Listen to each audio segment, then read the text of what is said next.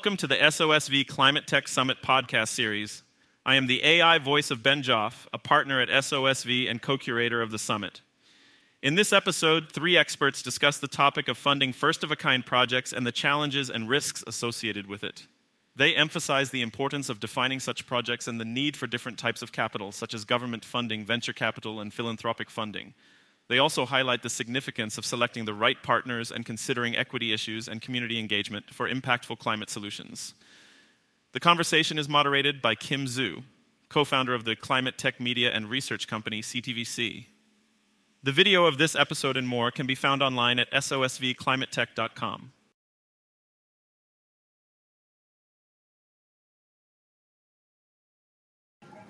Awesome, thank you. Excited to be here, joined by a really fantastic panel.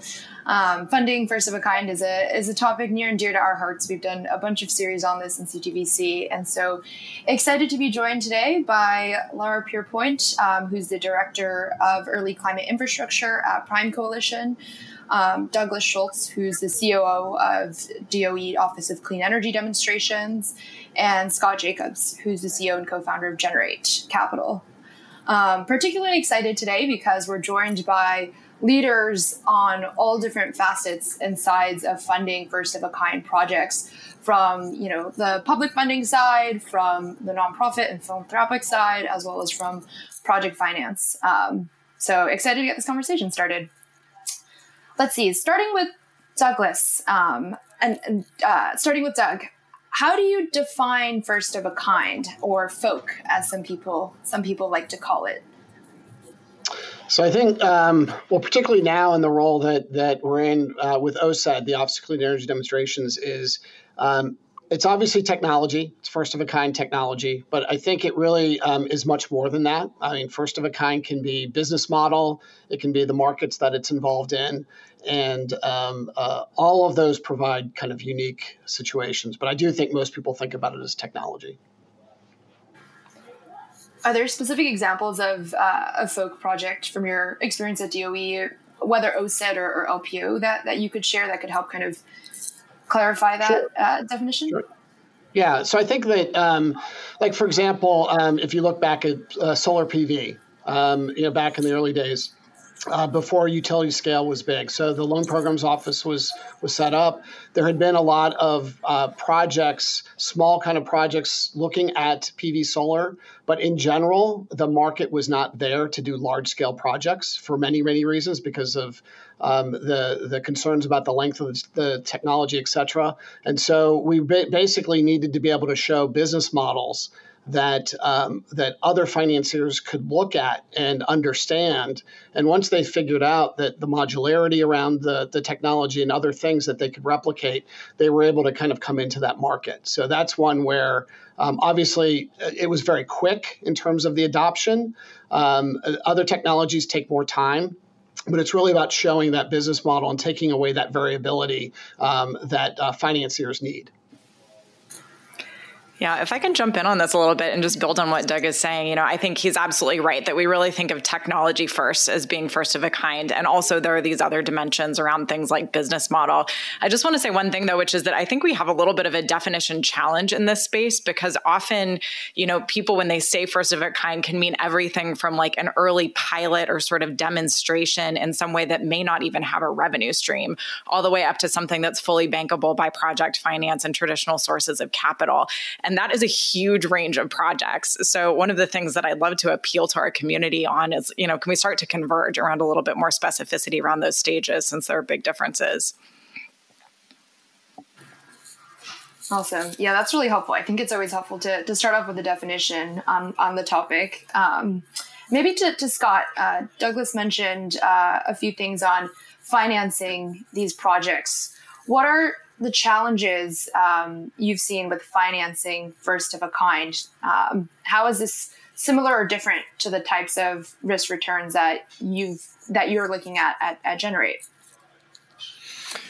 Well, the minute you say first of a kind, the minute you've just closed all your financing options for the most part. Certainly any mainstream or deep capital pools are not interested in taking first time risk on anything, really. Business model, technology, scale up, any of these different ways we might define it. So we may be ruining our chances for financing first of a kind by calling it first of a kind in the first place. But I also hesitate often to paint with a really broad brush when talking about financeability or viability of a technology or of a project. You really have to get into the nuts and bolts of an individual project by project, to understand the underlying risks. Because at the end of the day, an investor, whether it's an equity investor or a credit investor, a lender, is looking to make a good risk-adjusted return. And so that all starts with understanding what those risks are and then defining whether that meets someone's expectations for a risk profile that they can support.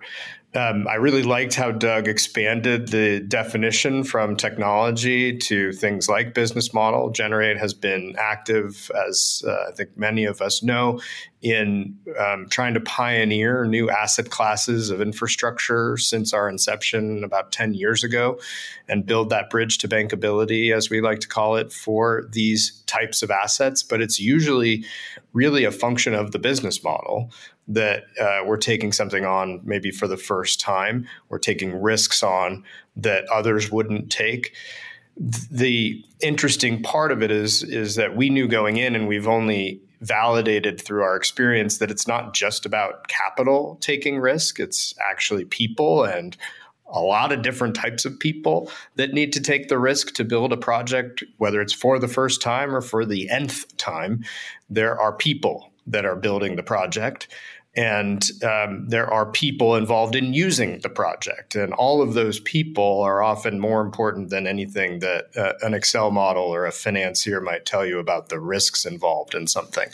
So from our experience, we've had a lot of success pioneering or establishing the bankability of certain technologies that we believed were proven, maybe others didn't, but where the business model was the evidence of it being proven in a new form. And it really starts with demand. At the end of the day, is there customer demand for what the project is going to produce? And if that customer demand is solid enough, they might be willing to sign a contract with a fixed price for a fixed volume of output. And once you start getting that level of granularity and contractual obligations with other people, other entities, other stakeholders, you start to mitigate the risks that financiers will see with respect to a project, whether it's the first time in that business model or first time in that technology, or again, like I said, the nth time with that business model or that project. That's super helpful. And I think, coming at it from a venture perspective, it's easy to outline the risks. There's technology risks, there's market risks. Scott, maybe you can kick this off. How would you categorize the types of risks that you all are thinking about when financing projects? You mentioned a couple like demand and offtake. What are the other broad categories you're thinking about? I think one of the most underappreciated risks involved in building a project, whether, again, it's the first time or the nth time, is the actual development of the project. A technology company is not a development company. And by the way, neither is a development company a technology company. They probably should never be under the same roof. They are completely different competencies, completely different business models, talent bases, cultures, et cetera. What we've found oftentimes is that in the absence of project developers being willing to take a risk on either a new business model or a new technology, the technology company takes on the risk of trying to build that project, and they're not very good at it usually. And so what we try to do is help these technology companies either find a good developer who would be willing to take that risk or build some of that development capability. But you have to be able to develop a project, which means finding the land, getting the regulatory approvals and all the permits, selecting an engineering firm to build it, getting all of the supply chain in place so that everybody delivers on schedule and on budget all of the different components of the project. It means getting that revenue contract. It probably means building the financing and the capital stack for that project. These are all things that have almost nothing to do with the development of the technology itself, which is what venture capitalists are good at funding, right? And so there's a whole set of competencies, as Laura said, and as Doug was talking about, that are involved in these successful projects, whether it's the first or a much later one, that really don't exist under one roof in any case. So it actually takes a lot of different stakeholders to come together to actually build a successful project. And when you're doing something for the first time, very hard to even incentivize all of those stakeholders to try, much less to actually succeed at bringing them together and bringing the best of all of their capabilities so that you have a successful project built and financed. And just to build on that, we talk sometimes about how the Silicon Valley culture is to fail fast and break things, which is great when you're developing technology, and pretty much the opposite of what you want culturally if you're developing a project. So this is one of the big bridges we have to cross. But at Prime, at the Early Climate Infrastructure Program, we're also really thinking about all of these risks because, like Scott said, every project is really different. And so understanding very specifically which are the kind of risks that apply, and particularly if we're going to bring philanthropy to the table, how do we be really targeted and surgical around the things that we're trying to support? So certainly the project development risk, the offtake risk is big. There are some nuances with basic technology risk and engineering scale-up risk, which is also something that we're looking at. So project execution risk is buried in there and sort of the development elements of what actually needs to happen. And then there's obviously all kinds of market and policy risks and things like that we have to take into account as well. So it's a pretty huge universe of things that we're looking at. Yeah, and if I could because I do think this is one of the really important points that we see all the time, is it's hard to have a conversation with somebody who's developing a technology and then tell them that there are other areas that are as risky or maybe even riskier in a sense. Development capital is the hardest capital to raise. And as Scott and Laura said, there are things that happen that are completely outside of your control sometimes. You could spend a lot of time on developing something that looks great, and then something out of your control happens and the entire project, doesn't work. And so that's something that is really important to understand. And also, there is no cookie cutter model. This is not something where you can just say, well, I saw this done over here. Can I just do the same thing over here? Or is it the same leverage or the same? It is, you have to understand the tools and then be creative about how you use them. And that is not, that's not an easy skill set to find. So, and kind of get everyone on the same page. That said, it's so great that DOE now has a whole system for adoption readiness levels. That's one of my favorite things that DOE has done recently to really acknowledge it's about more than the technology. Definitely. Everyone should check out the DOE's ARL. We created a graphic for that as well in our newsletter. Laura, I wanted to pull on that thread a bit more about types of capital and types of development capital that's out there. From your perspective at Prime, how do you think about the different types of capital specifically for funding projects, especially projects where the technology might be earlier in the greater scheme of commercialization?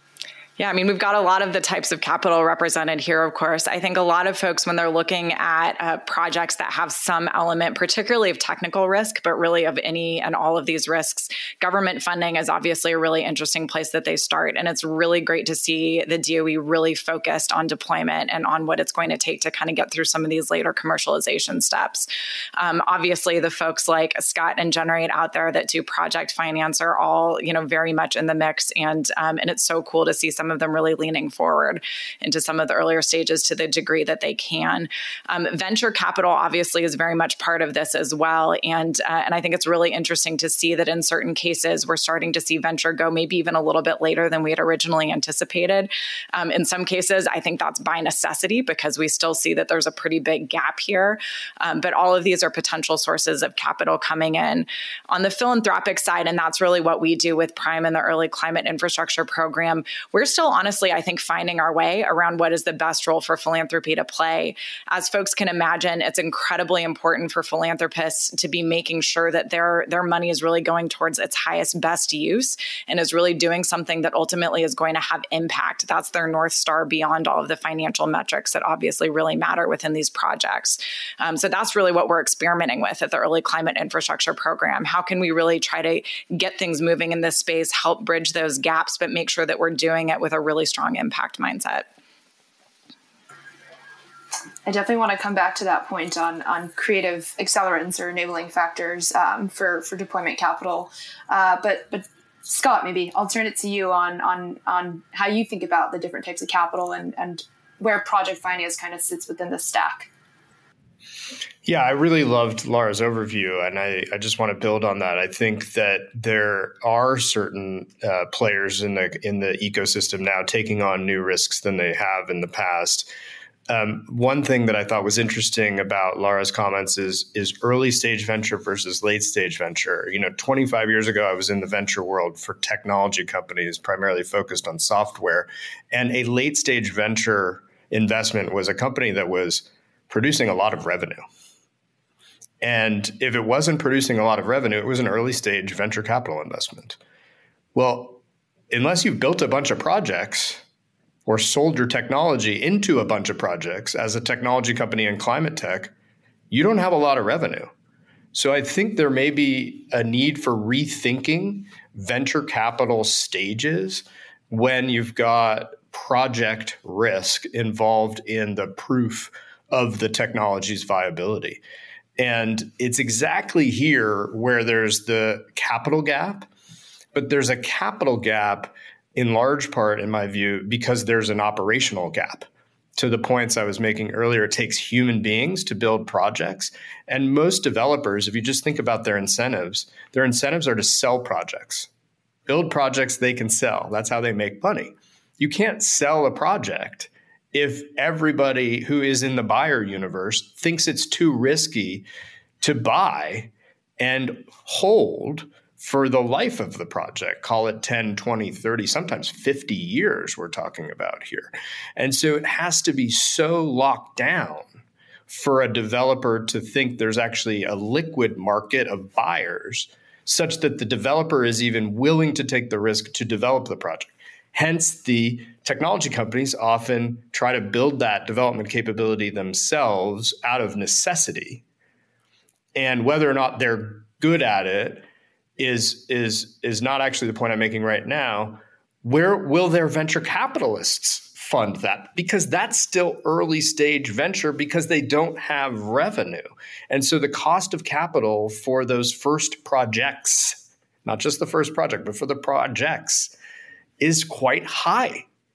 And do the economics for those projects then work with that high cost of capital? Far too often, I hear from an entrepreneur or a venture capitalist, we've proven it at pilot scale.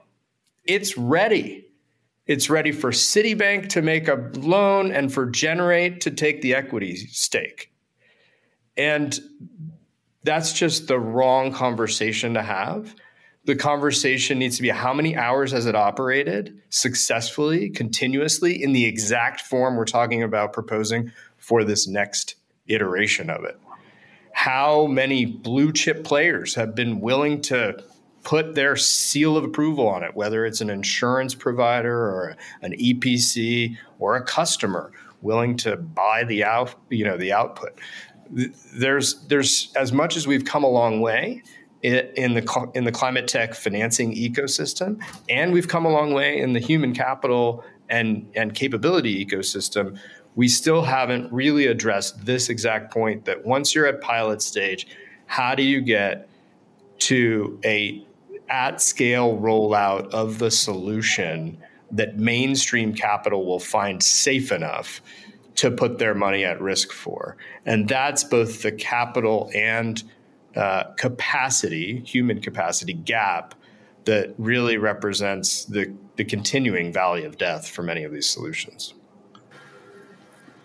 Yeah, and Kim, if I can just jump in, I think that is one of the understanding that life cycle of the capital stack is a really important thing for anybody who's trying to develop their technology needs to understand, because it is, as Scott was saying, it's that cost of those first units that the fifth, sixth, seventh project will be cheaper, or it should be, at least for everyone expects that to happen, or they wouldn't be putting the funds in. But you have to figure out, we're here at OSED, we can help with that, right? We can actually help defray some of those costs by putting grants money into that.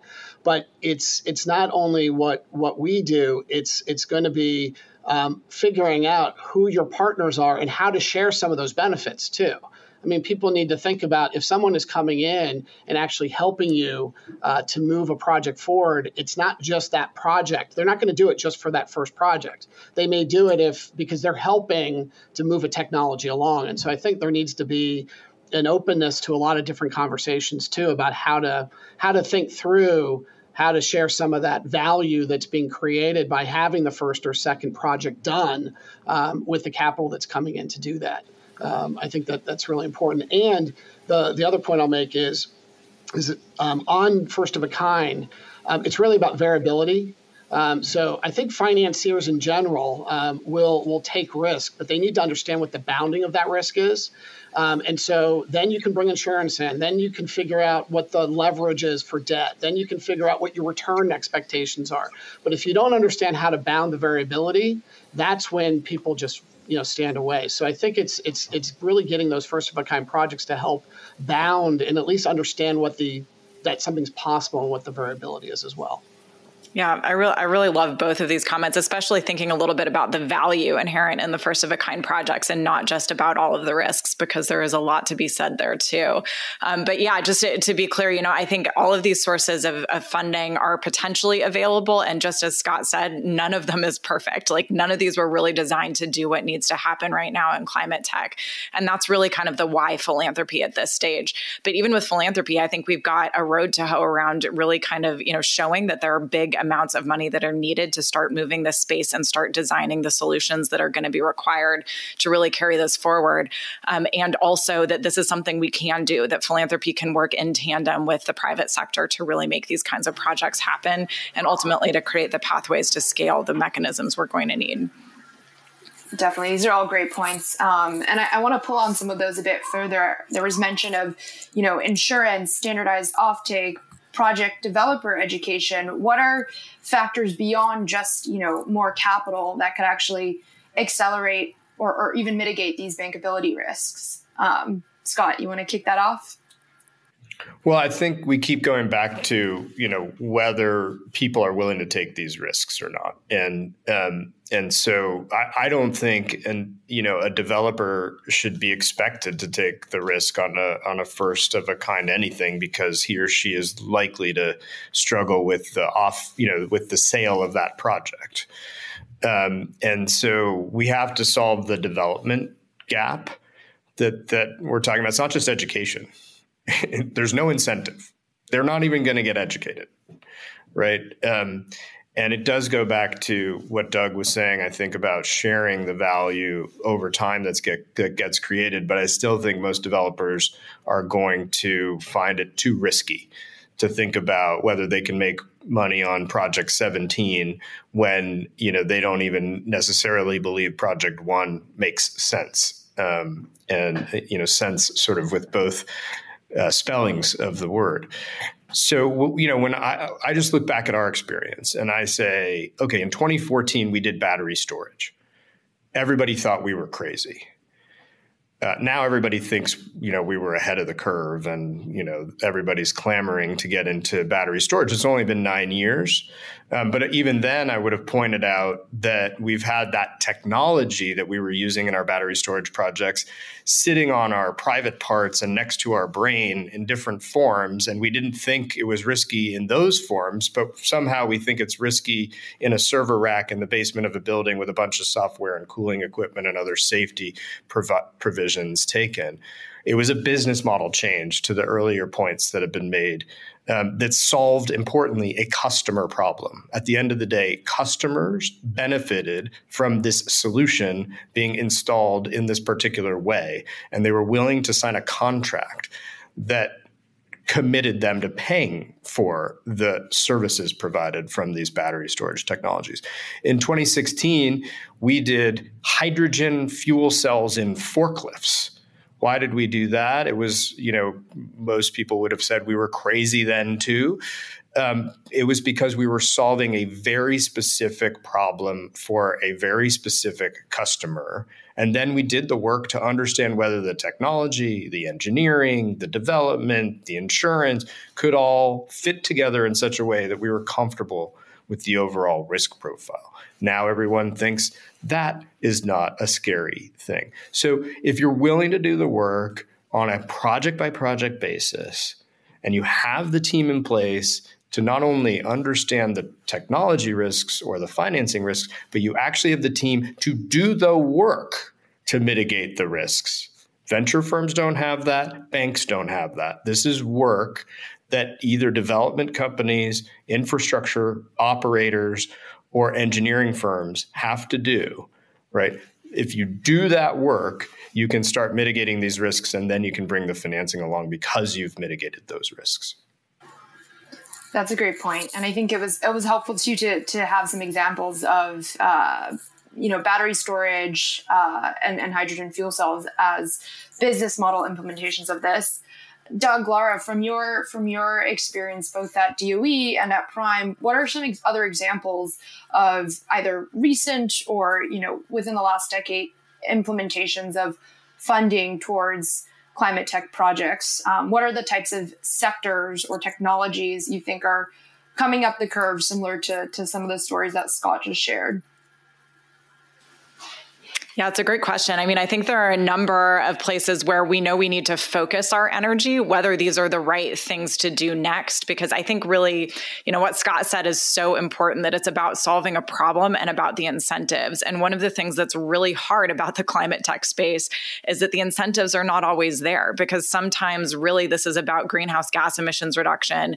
And where there are places like, renewable fuels mandates and things like that, there are incentives and there are problems to be solved. But there are other places where there aren't. So for example, we're seeing a lot of activity in the carbon dioxide removal space. And obviously there are some great buying signals associated with certain big tech companies and things like that. But we need government level procurement of carbon dioxide removal to create a stronger demand signal there. So that said, I think that's a really interesting space. And I think more to be done on the demand side. We're also seeing a lot of activity around things like geothermal energy generation. We at Prime and Early Climate Infrastructure are really focused on electric vehicle charging, because we really see that as the sticking point to get EVs on the road and decarbonize transportation. A lot of things in the agricultural sector are starting to get really exciting. So we're watching that space really carefully too. So I would say a lot of places where there are some really cool things happening, particularly on the technical development side. But there's a lot that's going to need to come together to really see these projects happen. Yeah, and I think it's already. I think everything's really been touched on, but I think it's a lot of just continuing to drive all the various pieces. We were talking about the adoption readiness level, all these different elements that are going on. It is a very complicated. We're now in a situation where it's not the same as it was 10 years ago, where you could look at an isolated project and technology. Now you're really looking at how do all these pieces fit together. I mean, we're talking about the new hydrogen economy now, and it's very complicated, right? Regionally, it's different. You're going to have different strengths and weaknesses there, different use cases, and the transmission grid and it's all interrelated. And so there's a lot you have to look at now when you're thinking about viability and how all these pieces come together. Picking up on that hydrogen economy and relating back to Kim, your question of something recent, we just funded a hydrogen development portfolio and partnered with a developer to go after green hydrogen opportunities. But our specific business approach here, probably unsurprising given my earlier comments, is that we have specific customers who have a specific need and a specific willingness to pay under a contract for green hydrogen. So we're building for them and figuring out how we can replicate and scale that. Similarly, we have a wastewater technology that we've been involved with for many years, where we are the customer. We own a bunch of wastewater producing assets. So we've been looking for a technology solution for our problem. And so we went and canvassed the market because we are the owners and operators of these assets. We now know what will work for our assets, and we believe it will probably work for others, but we're actually just satisfied if it just works for us. And so we need to develop these wastewater technology solutions for our projects alone. And if they work for us, then there's likely a greater applicability and a greater addressable market for it. But again, we will be solving our own problem, taking sort of the customer lens on ourselves with that technology selection and that project development activity. Fantastic. And I know we're getting to time now. There's so many areas we could dig into, but I want to leave it with one final question. I'd love everyone to answer it. Since many of the audience today will be climate tech founders, whether they're early or late in their journey, what is one takeaway that if you were talking to this founder, what is one takeaway you would tell them if they're thinking about raising financing for projects later down the road? Anyone should feel free to start. Be very careful selecting your partners.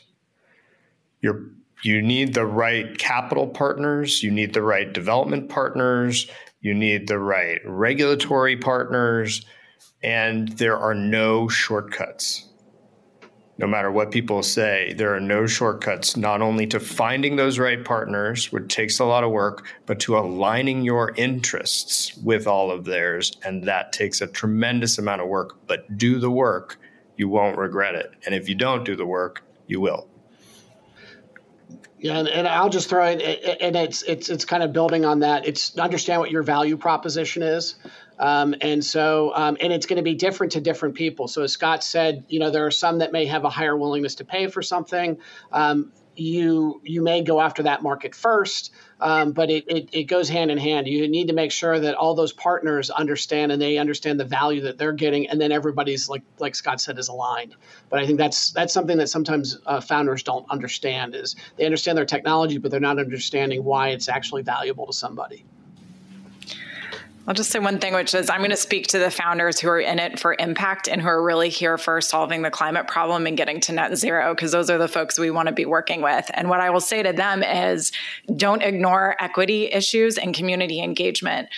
I think for a long time, we've been thinking about this as something that's sort of an add-on to how we think about the climate space, and we need to rethink that. And this is not just because that's the right thing to do. It's because that's how we're going to solve the climate problem, is by actually engaging communities. That is going to speed up your project development process. That is going to enable you to have impact at global scale. So that's something that needs to be integrated into your thinking from moment one. And we're really very interested in supporting folks who think that way. Totally agree with that. Awesome. Thank you so much, everybody. This was fantastic. And thank you to s03e for putting this on. Thanks, Kim. Thanks, Kim.